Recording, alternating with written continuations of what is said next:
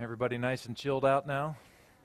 Yeah, you should be. Thank you so much, Mary. That was just lovely. I don't know exactly what all the things mean, but they work. So thank you for doing that. I also want to thank Carol Tolan. She got here extra early and made our space look all the more beautiful with all this Hawaiian kind of stuff. So thank you, Carol. You're somewhere around here. And I know we have a food team, too, that is creating lunch for us. Oh, there's Carol.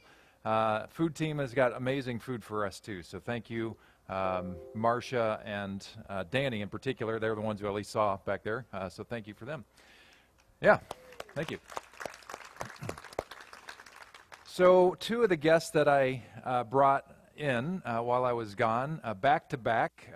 One weekend was a friend of mine, a rabbi here in town. And then the next weekend, another friend of mine, our local imam. And I wanted to do that for you because how else would you get to hear them? You know what I mean? And bringing them to you gave you the opportunity to be exposed to who they are as people, to hear from their own mouths their worldview and how they're thinking and who they are. And to help foster that and facilitate that, I asked Gordon Wagner to interview them. And I got so much good feedback on how well Gordon interviewed those guys. And so I thought, yeah, way to go, Gordon.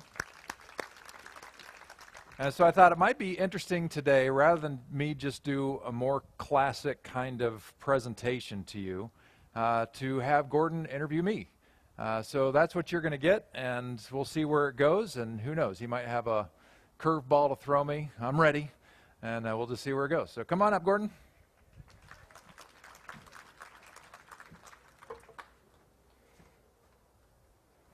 All right. Thank you, Pete. Thank you. Really, I mean, the real reason I'm up here is that so I can complete my collector set of a rabbi and a mom and a pastor, right? And so when I do that joke, like a rabbi and a mom and a pastor walk into a bar, I can do it from a place of authority, right? So thank you for allowing me the opportunity, man. So one of the big goals for me in doing this is, one, I kind of want to have this serve as kind of a reintroduction of Pete, because we've actually had a lot of new faces join us over the past few months. And those of us who have been here for a long time, I've been here now for, I think, 13 years or something like that.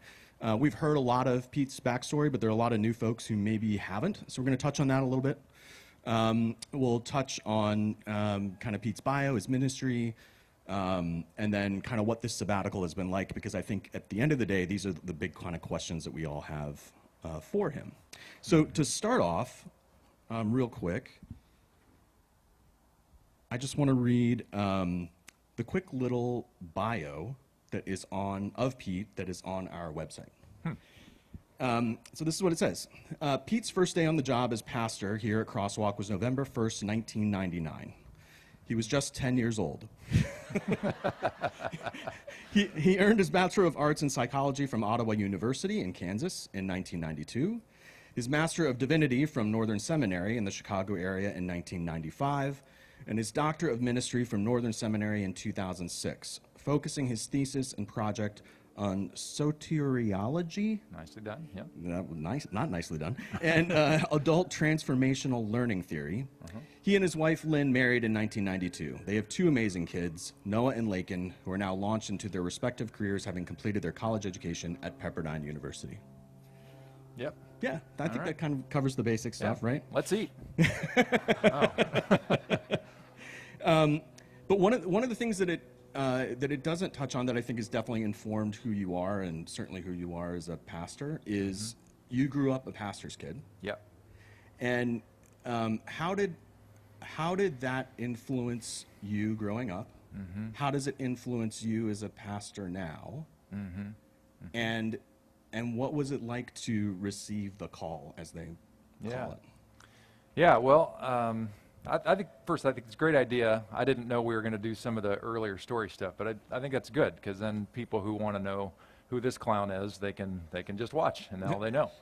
So growing up a pastor's kid, my dad's ministry, my first part of my life, he was the pastor of the church that I attended until I was 8 years old, and then we moved. And Dad had a successful ministry wherever he went. It was a positive experience. Sometimes pastors' kids have really horrible relationship with the church because the relationship with their pastor parent and the church wasn't healthy, or it was filled with conflict and turmoil and all that. That was not my experience. So I had a good relationship and good idea of the church, good feelings about the church on the whole. The church loved us as a family, and it was really great. Then my dad was a college president for about 5 years, a job that I think he hated, honestly. I think he got into it and it wasn't what he thought it might be, and 5 years later he became an executive minister in Michigan, which is kind of like a bishop, so an overseer of all of our sister pastors in our tribe in the state of Michigan. And so I didn't have to deal with some of the normal pastor's kid stuff, because usually there's even a book called The Stained Glass Fishbowl. And the idea behind it is that a pastor's family is on constant display. Even if people don't know they're doing it, it's always happening, and there's always something else in the air. My wife can definitely speak to this.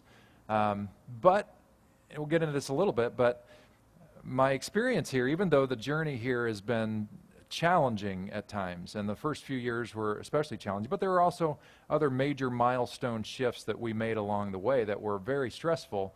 One beautiful thing is that this church has always loved my family, even if they kind of hated me.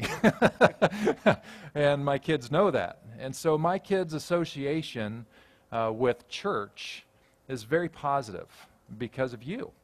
And they have such fond memories of this space. And there's nothing in it that doesn't want to be here when they're home. You know what I mean? So you don't know what a gift that is, because for pastors' kids, that is not that common. So anyway, that kind of, being a pastor's kid also informed how I think about being a person and a pastor. My dad is very gregarious. Like I said, he was respected and well liked by most of the people that he was leading, and so I learned a lot from him. Probably could learn some things better, but that helped. Yeah. And what was it like? What was it like when you received the call, or when you made the decision that this was what you wanted to do? What was it like? Did you feel pressure because your dad had done it, or? Yeah, no pressure whatsoever. My dad was my dad was a pastor. Both of my grandfathers also pastors, all in the same Baptist tradition. And you would think there would be this natural kind of push. And they never did that. And when I really sensed it was a spiritual experience for me in high school. It was the summer before my sophomore year in high school, and I was at church camp, and it was just a chapel service, and the camp counselor guy, whoever was talking, the director, he just said, hey, maybe God is calling some of you into greater service. And I took that and really experienced a God thing at that moment as a call to become a pastor someday. And in retrospect, I probably should have wondered why my parents never encouraged me to become a pastor. Because maybe they saw things in me, they're like, oh, that's just not a great fit, Peter, but, we'll give it a shot anyway, I guess, if God called you. So that was my call experience, and that has been very important as part of my whole journey. I'm not alone in it. Right. So you come to Napa in '99, and given the trajectory of your career up until that point, the move to Napa had a specific purpose behind it, right? There was, for sure, there was a mission that you were trying to accomplish in that move. Yeah. And what was the nature of that mission? Because I think a lot of people may not know this history, and it's an important one, I think. In the late 90s, the church was in a really tough spot. It had gone through Crosswalk, First Baptist Church at that time. Still is, but we call ourselves Crosswalk. Yeah. There were a couple chapters that were very difficult in the life of the church that hurt our membership significantly. Pretty much the only people, with some exceptions, that were still here were people who had been here for many decades. the foundation, people in the church. Some of you are still here. Some of you remember when you brought me in. The average age literally was 70 years old, and the attendance was in pretty tough shape. Some of the facilities needed some work. Because we'd been through like about a 10-year period that was very, very hard on the church. The church found out about me because I had very successful, in terms of air quotes, successful pastor experience right out of seminary and outside of Chicago. And the church grew very quickly, and the region at that time was looking around the country for people who had experience doing that, and invited me in to sort of do the same thing here, to try to see what we can do to bring some life back into the church. So as a fixer, essentially. As a fixer, yeah. That's right. No pressure, but exactly. Yeah. Right. Yeah. Yeah, and it was very difficult. I had an ego the size of Texas, even bigger than it is now. And came in just thinking, well, I can do this, or there's just more fish to catch, kind of that kind of attitude. And all we got to do is all the things that I did back in Illinois, and it'll work just fine. And it didn't work just fine, because most of the churches on the West Coast were already doing the things that I knew to do in this small town, Illinois. And so having the bells and whistles and changing our worship style and all that, that wasn't anything new or different. And frankly, it made coming to church difficult for our senior adults who didn't know the words, didn't know the songs, didn't really like it. I wish I would go back and do things differently than I did. So I feel bad about that, but it's sort of a learn and go. So anyway, yeah, I came in to do that, and it was a very challenging early experience for all of us. I talked about this being our sabbatical. Well, it's not just my history, it's our history. And I would say the first 4 years that I was here were hell on everybody. And we were seeing some results, but it was hard. It was just really, really hard. And it didn't, for my feeling of it, it didn't really get considerably lovely until about year 7. And it just, I don't know why. I had other pastor friends that told me sometimes it just takes time to build kind of trust with each other. And I think we'd all kind of been through the crucible. I remember one moment in particular, we had a leadership thing here, and we brought in an outside guest to lead our board in a prayer exercise where we would lay our prayers at the altar, so to speak, in a tangible way. And that was a real shift for me, because I had my ideas that were largely ego-driven, I think, even if well-meaning, and I gave those up that day. I gave up whatever dream I thought this was supposed to be and become. Wow. Yeah, it was very. That's big. Yeah, I was weeping through that, and it was still kind of a suck fest for a couple years after that. But then some key things shifted, and like I said, there were other major milestone things that were challenging ahead. But for me anyway, year 7 is when things started to feel very different and better. Yeah. And so year 7 is 2006. I'm sure it's no coincidence that this is around your doctorate time, too. Mm-hmm. And so there's a transition that starts to happen, an evolution that starts to happen in your approach to theology around this time. Yeah. And it's that. So I started attending here in 2009. So like 3 years after that. And so what is the nature of that change that you experienced theologically? What are the questions that started to bubble up for you that you started trying to tackle? Yeah. Well, many of you have heard this before, but when I moved out here, I'd already done a lot of my doctoral coursework, and I really only had my thesis and a project that goes along with it to do. And so, honestly, the final piece of my doctorate was really asking a much bigger question than my thesis actually addressed. And the much bigger question was, do I want to stay a pastor anymore? Right. Because I was so fried and because the theology and the way of thinking about faith and being a pastor in that, I felt like a used car salesman. And I was just like, I don't think I can do this anymore. And so my doctoral work was really to ask the question, to get at that bigger question, what is this thing that God is trying to do in the world? And is it compelling enough to stick around for? And so I gave up kind of a shallowish subject matter, and I took on soteriology, which is the study of salvation. That's what it is. And I'm asking the question, if salvation is what God's after, what is that in all of its fullness?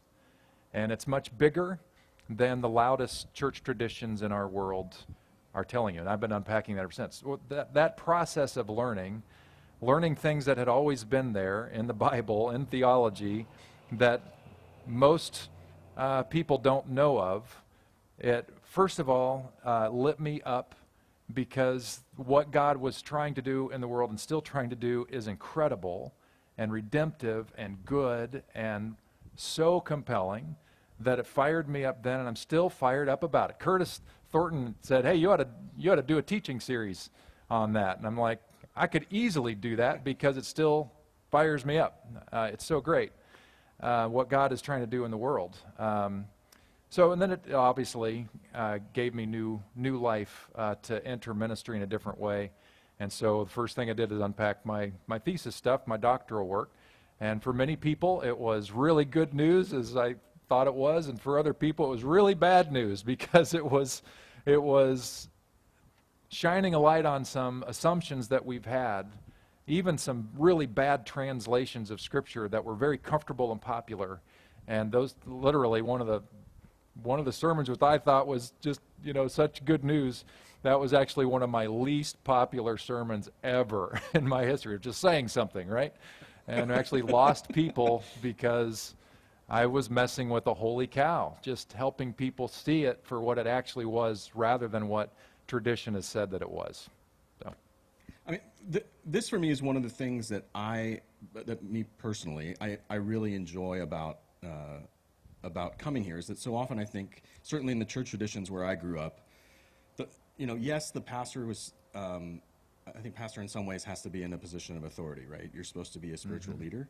But the notion in churches that I attended growing up was that the pastor always had all the answers.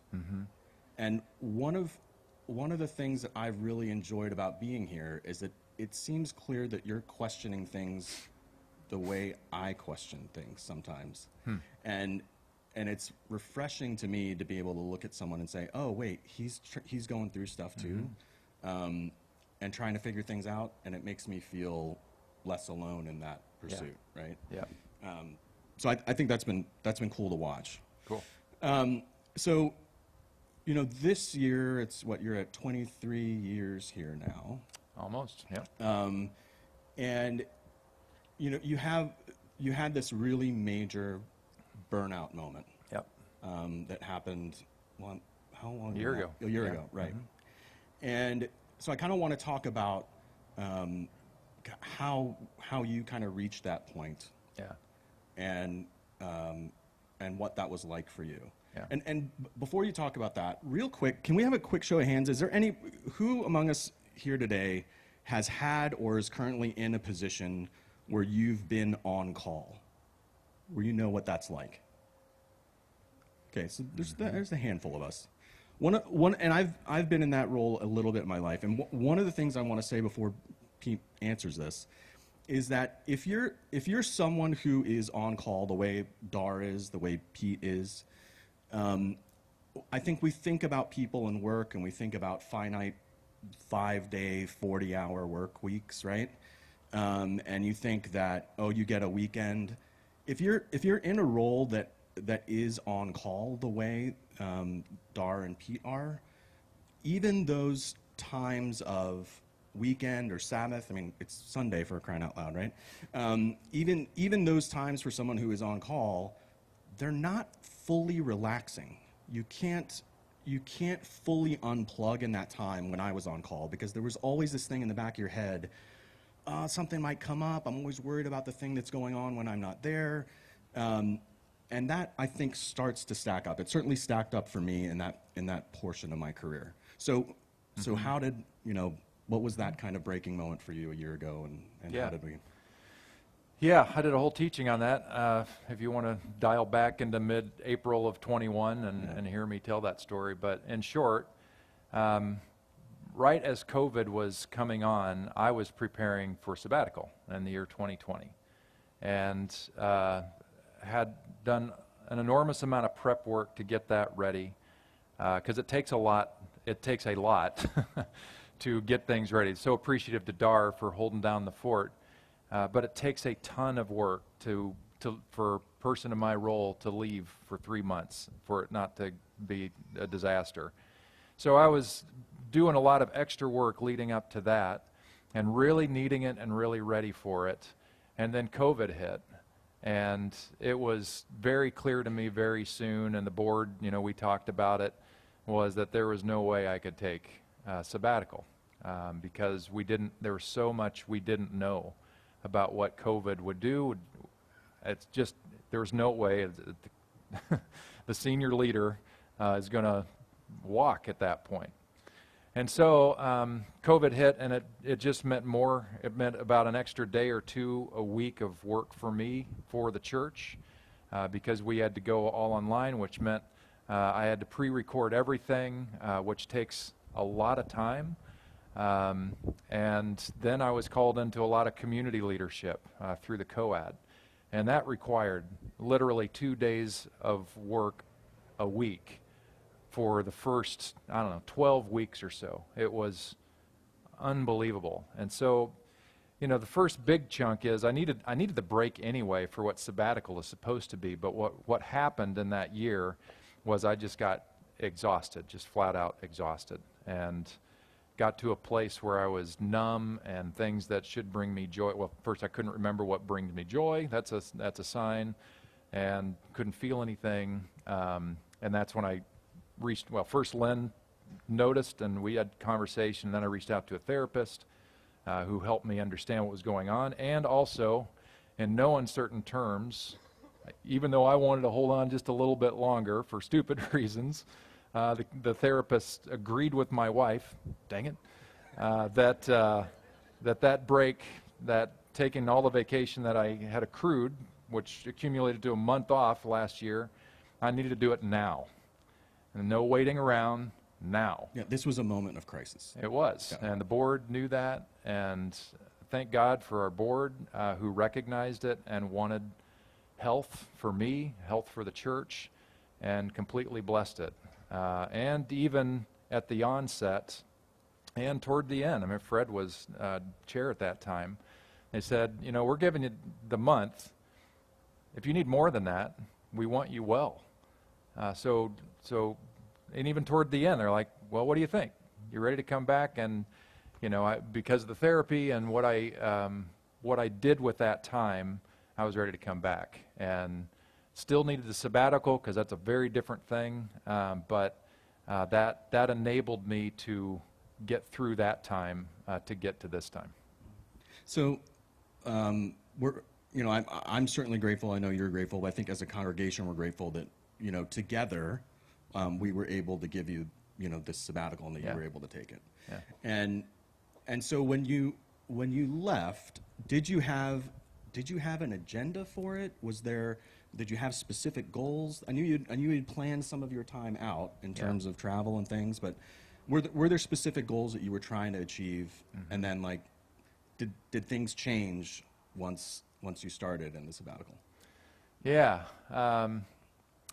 Well, I'm an achiever/performer kind of person. So I love having goals and going after those and figuring it out. And the problem with that is those things can become like a taskmaster to me. Right. So I had hopes of disconnecting, had hopes of reading a lot of books, being able to just rest, study some, but I was very careful not to order myself you must do this, or you have failed your sabbatical, because I knew that would blow everything. So I had, I had some kind of major goals that I was hopeful for, but I also forced myself to be in the moment so that I wouldn't miss the moment. You know, I usually have my water cup up here that says "Be here now," and that's a good way to live. So I wanted to honor that as much as I could. But you know, I knew that I wanted to be intentional as well. I wanted to know what was happening in here and in here. And so the journal that I picked up, you know, just saw it online, and it's designed for men who, you know, most men can identify 2 emotions that, you know, that's about it. We can come up with 2 emotions. And so, generally men are not great at journaling. I like journaling, but this gave me a focus for especially that first month. It was like a daily prompt and fairly comprehensive about lots of different areas of life. And that was so helpful for me, just to get in touch with every part of me that I needed to, just to see where I was on sort of a health check. And I'll be sharing some of those tools, particularly with the men's breakfast, which I hope to get going soon, because I just think it's so helpful. So that was there, expressing gratitude every day. You were on my top 3 list every day. Just grateful for the time and the church that gave it to me. Every day, I thank God for you, really. My wife was up there number 1, but you're solid number 3 after my children, okay? Still have my priorities. So, and I hope to get, part of our plan was to get out of Dodge a lot at the onset, because I knew I needed to be out of here, not seeing things that would remind me of our normal routine in life and all that. So we traveled a lot of May, going to some of our favorite places in California, a couple new places we hadn't been. And have you guys ever been to the state of California? It's extraordinary, man. It is extraordinary. There is so much here. So we've known that. We've loved it here. And so we explored, went to some great spaces, and that was wonderful, just for Lynn and I to go do that together and be tourists in our own state and just have fun. Doing my journaling stuff all along, sorting stuff out, which is all good, and having her beside me to help sort those things out. And then June, it was total chill on purpose. So I don't know that we left our house much in all of June, except to go see our daughter in the city and a little bit here and there. But we just wanted to sit tight, get into new rhythms, which we did. So, you know, after 2 weeks of kind of normal vacationing where you're eating without care in May, we were like, I don't know if we can sustain this. So, so we adopted some healthy things in our lives, and that's been great, just to get in a little better health for myself and Lynn too. So June really afforded that, and afforded me lots of time to read. So I gobbled up lots of books through audiobooks and also written books. Some of those things were just really inspiring, and you're going to be enjoying those, like it or not, coming up, because some of them are really fascinating. And sort of my whole thing here is, if I'm feeling, you know, pumped about this, or this is an amazing insight, I kind of want to share it with you. And so that's kind of my whole approach all the time. And there's some really profound things that I came across that I can't wait to talk about. And there were a couple times where we were having dinner with friends, you know, after I'd written or read one of the books, and somebody asked a question, well, what's going on? And I got into a 15, 20-minute description of everything, and Lynn's like, oh man, he's already ready to go back and teach. So, and then July was, I went to a great conference, second time for the conference, second time for me, Open and Relational Theology Conference in the Grand Tetons, which was awesome. I'm going to be sharing one of the lectures that I heard with you on video, because it is so profound and so helpful on one of the biggest, toughest questions that people wrestle with once they're in the faith. So I think you'll love it. I think it'll be super helpful. But it was great to stretch my mind around people like Andrew Davis, the guy you had twice in a row. The guy is brilliant. Kind of have a man crush on him, you know, for his brain, because he is so brilliant.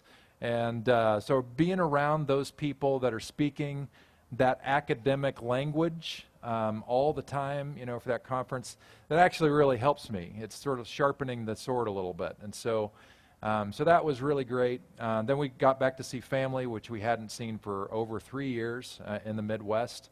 So if you have the opportunity to go back to Kansas in the summer, don't do that. It's, wow. It just made California so much better to come home to. So anyway, but we had a great time seeing our family and reconnecting there before we came back and just kind of settled in before today. Yeah. So with this, with the time that, and by the way, guys, if questions percolate up for you while we're having this discussion, we'll have an open Q&A at the end of this. So feel free to jot those down, and we'll raise hands and make sure that we get to them. Yeah, don't let me forget this too. Oh, you got it. But so now that you're kind of coming out of this sabbatical, and you have this kind of perspective looking back. Yeah. Especially as it pertains to kind of reaching that level of burnout and that kind of crisis moment. Mm-hmm. Are there lessons that you have learned that you could maybe share with people in case they're experiencing that in their lives, or they see other friends experiencing it? Like, what are things to watch out for that you learned, and maybe strategies that you picked up that you could prevent things like this happening for people? Yeah. Again, I think it's specific to everybody's personality type and how you're wired and all that. It's going to be somewhat different. But I know for me, as an achiever, doer, kind of performer type, really honoring rest and balance. Really, really. I kind of have prided myself to a degree of keeping a level of balance, but I wasn't aware of some temptations in my life that kind of kept me on call and here all the time. So, that was one of the hardest things when I took a month off last year. The first 2 weeks, I had to spend literally therapy sessions on feeling guilty that I had to take the time off, which was stupid. But we live in a culture that's stupid like that. We live in a culture that likes to talk about health in all of its ways, including now, importantly, emotional and mental health. So we're creating this atmosphere where, any magazine you look at, they're going to be talking about physical health and mental health and emotional health and all this stuff. We say it out loud, this is what we want. And yet in our culture, we are still so achievement, performance oriented that we still celebrate workaholism, and we applaud it, we lift it up as the model, and that's destroying a lot of people's quality of life. And so that's one huge thing that was so helpful for me, to let go of all my hats, and I'm no longer anything but just Pete. And as a description, kind of how I felt beforehand, you know what a stand-up paddleboard is? It's like a long surfboard, but it's flat and a little different, and you stand up on it and you paddle it around and this kind of thing. Well, they make some of these that are on the cheaper side out of styrofoam, and they're adequate, and you can zip around on them pretty good. How I was feeling before sabbatical was, imagine if all the parts, if somebody broke the stand-up paddleboard in a whole bunch of different pieces, and somehow you're able to sort of gather them around and hold on. So you're going to stay afloat. You're not going to die. And you may even be able to get somewhere because you're staying afloat. But you're not really going to be able to be a stand-up paddleboard. You're not really going to stand on the thing or really navigate anywhere because it's fractured.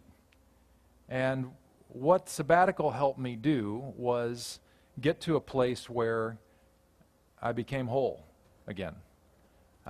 Thank you, Bill. Very kind of you.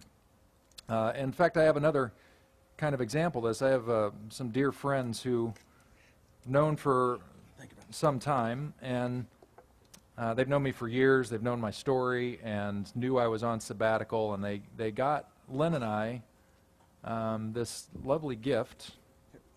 Thank you. And I want to describe it for you. As a representative, they got this for us to recognize what we'd been through, and they knew a little bit of what I'd been going through and how I was getting restored, really restored. And so this is kintsugi. This is an example of kintsugi art. I'm just going to read their description. Kintsugi is a unique Japanese technique in which broken vessels are repaired using urushi, a Japanese lacquer.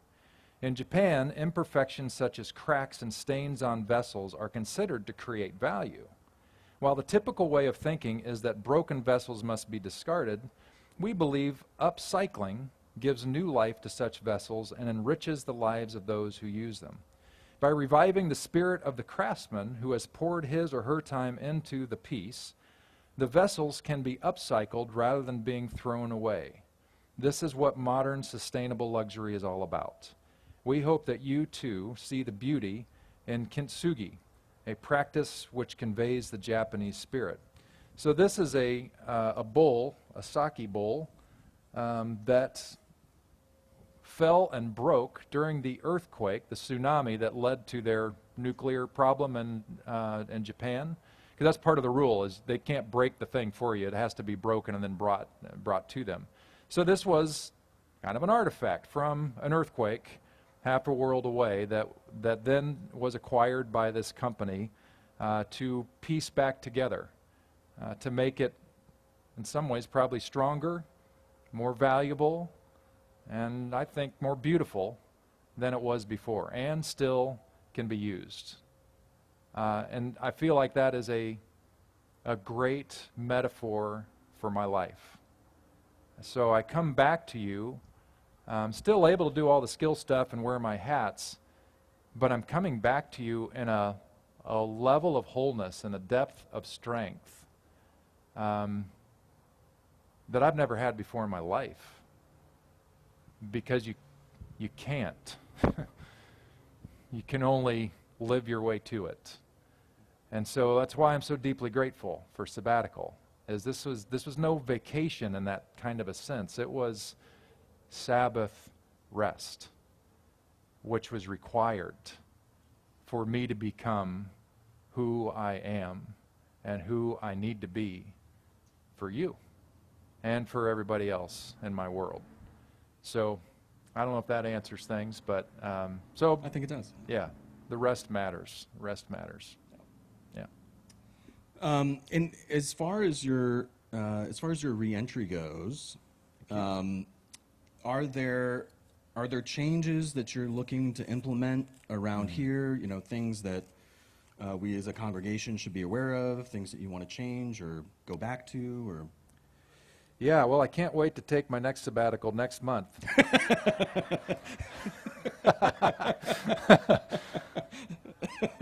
But other than that, no. Yeah, you know what was, we've been on a journey, you and I. It's been we. And when I said our sabbatical in my different correspondence with you, it really was. It's our sabbatical that we went through.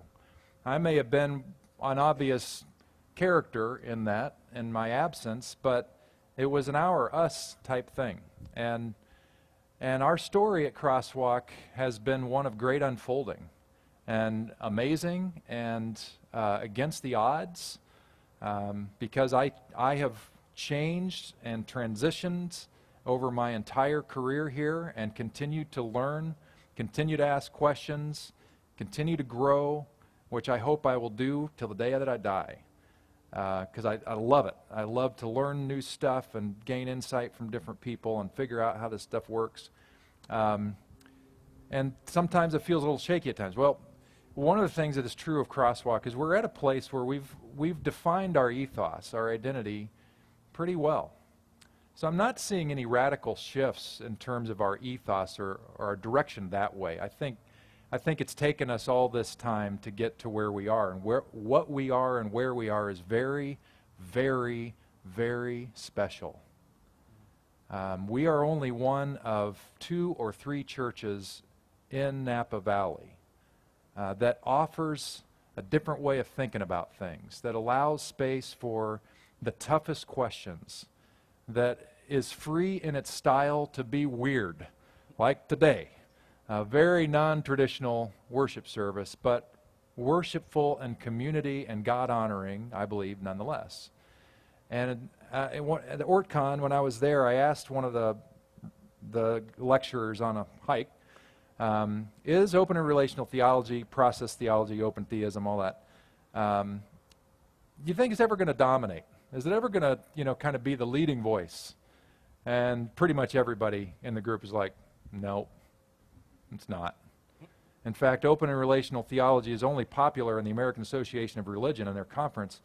It's only popular and only looked to when it comes to science, because it's the only branch of theology that can integrate and dance well and respect and honor science, because it's not afraid of the tough questions, and its hermeneutical approach to understanding Scripture and theology affords it the kind of roominess to look after answers and consider new insights. So, if anything, what I've come back realizing is how important it is for us to be crosswalk who we are, and to lean in to that identity and that ethos, unapologetically, but also in a tighter way, which is not to in any way suggest that we spend any amount of time disrespecting any other method or theology, but at the same time, we don't have to try to say it all or to offer everything to everyone, because that's not who we are.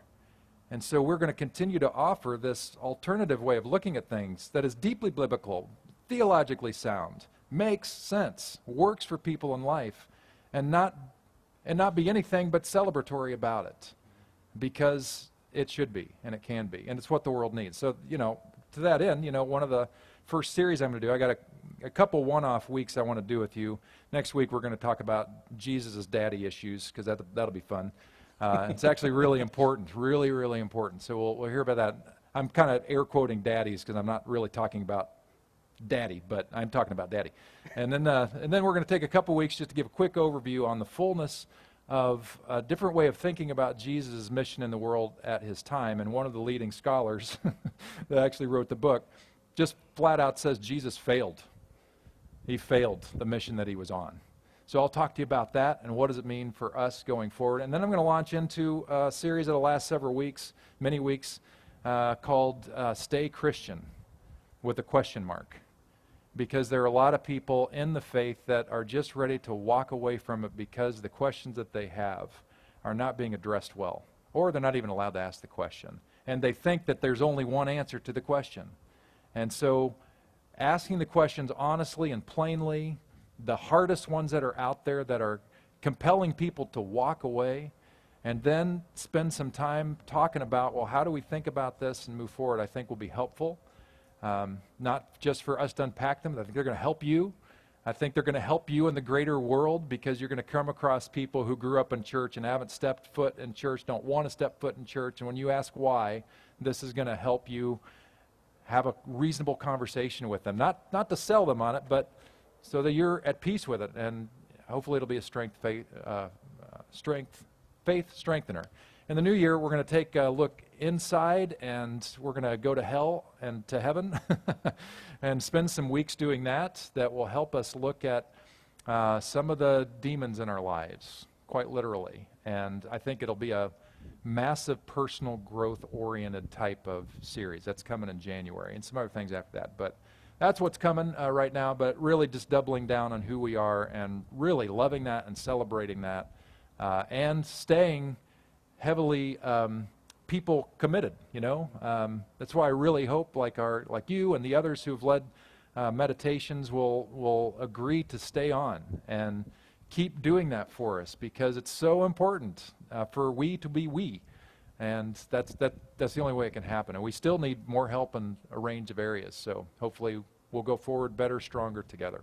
I mean, that's definitely been one of the things that has been a huge plus for me personally in the time that Pete's been away, is seeing all these members of the congregation come up and step up and serve and lead. And I think that's been a really, really, really great thing for us all to see and experience together. Yeah.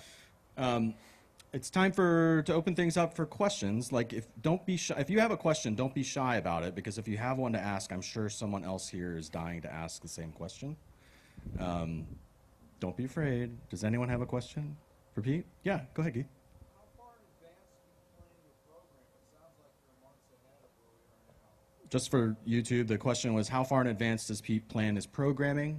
It sounds like he's already planned months out. So, Yeah, it varies. There are some people that that like put a year calendar. Sometimes I do that, but I also hold on to it loosely because I want to be adaptive to whatever God might be stirring in me that might be new and fresh. And that's happened many times where I had an idea about, oh, I think I'm going to take us through this, and then just something shifts, and it's like I'm not going to do that. So I have a very solid idea about what's happening between now and Christmas. Pretty confident that's what we're going to do in January, and some ideas beyond that. But I don't like to go too far because the world changes fast, and I want to be responsive to that.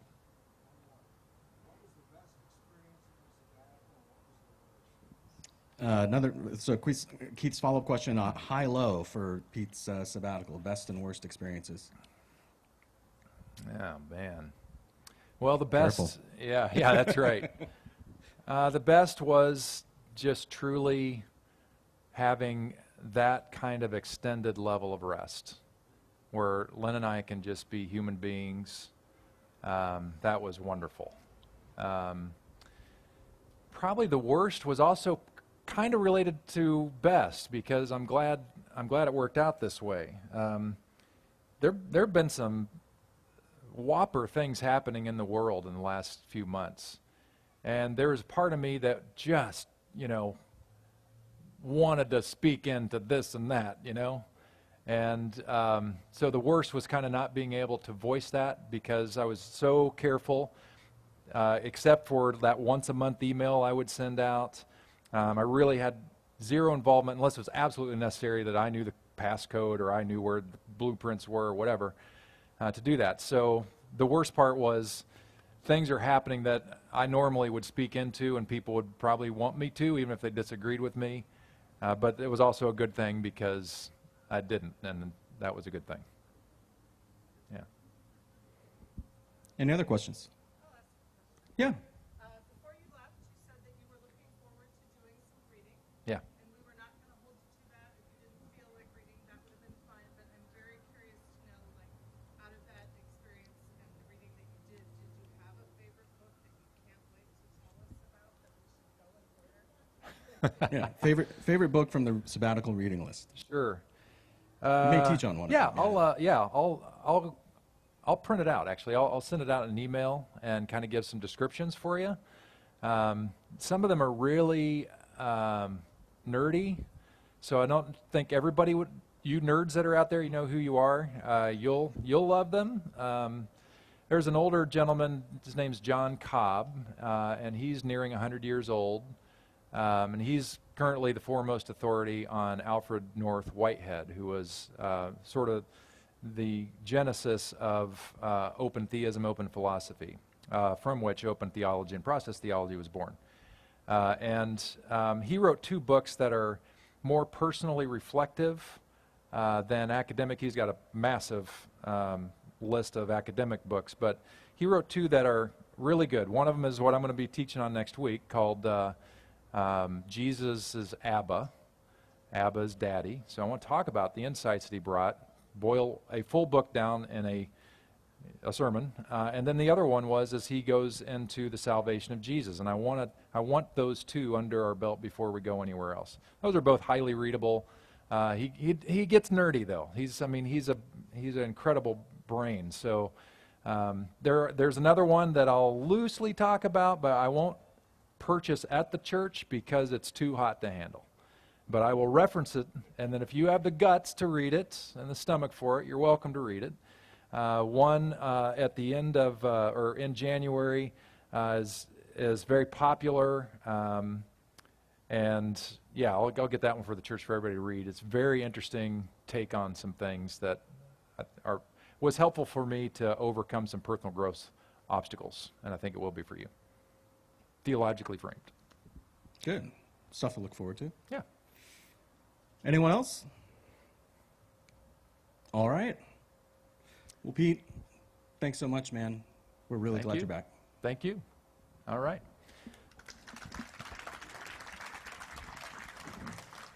I can't believe that nobody asked, when are we going to eat already? Yeah. That's the real question we're wanting to ask. Yeah, thank you. Well, I could hear your thoughts, so that was one of my new tricks and gifts that I gained over sabbatical, is I can read minds now. Look forward to that. Yes, you can put a shout out, and then we'll have a closing prayer. I just want to let you know who I dance with and who my kumu is. We have the best halau ever, anyway. Halau means school, in case you didn't know. So my halau is Nale Hului Kavekyu, and our kumu is Kumu Patrick Makuakani. We are so blessed to have him because he's so renowned. And usually every year in October, because we have a dance company, so we've always had performances. But during COVID, of course, we didn't. So we are having one this year, and it's only one weekend, so there's only 2 shows. I gave Dar a flyer to put up, and if you want to see something really unique, and I promise you, you will not be disappointed, maybe you want to buy tickets to the show. The show is called Mahu, and it's going to be really unique. Okay, thank you. Thank Mahalo, you. I should Good say. plug. Thank you.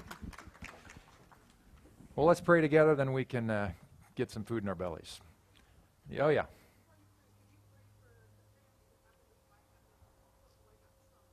Oh, no. Oh, okay. All right. That happened while we were here. Yeah, okay. Saw the Losies go, and I was like, that's probably not a good sign. Glad for the Losies to be here and to help. Let's pray together. God, first we pray for the child that got stung by a bee and is having reaction to that, and so we pray that they have the kind of medical team helping him right now.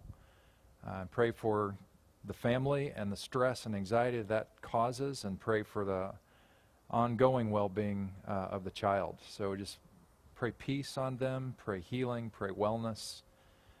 Be with them, give them strength that they don't know they have. Help them draw near to you. Give them comfort and hope. Give the medical team wisdom, insight on the best treatment possible. And may your Spirit itself work at every level of the child's life and presence and being to bring about health, which you are always, always, always about. So we pray for that.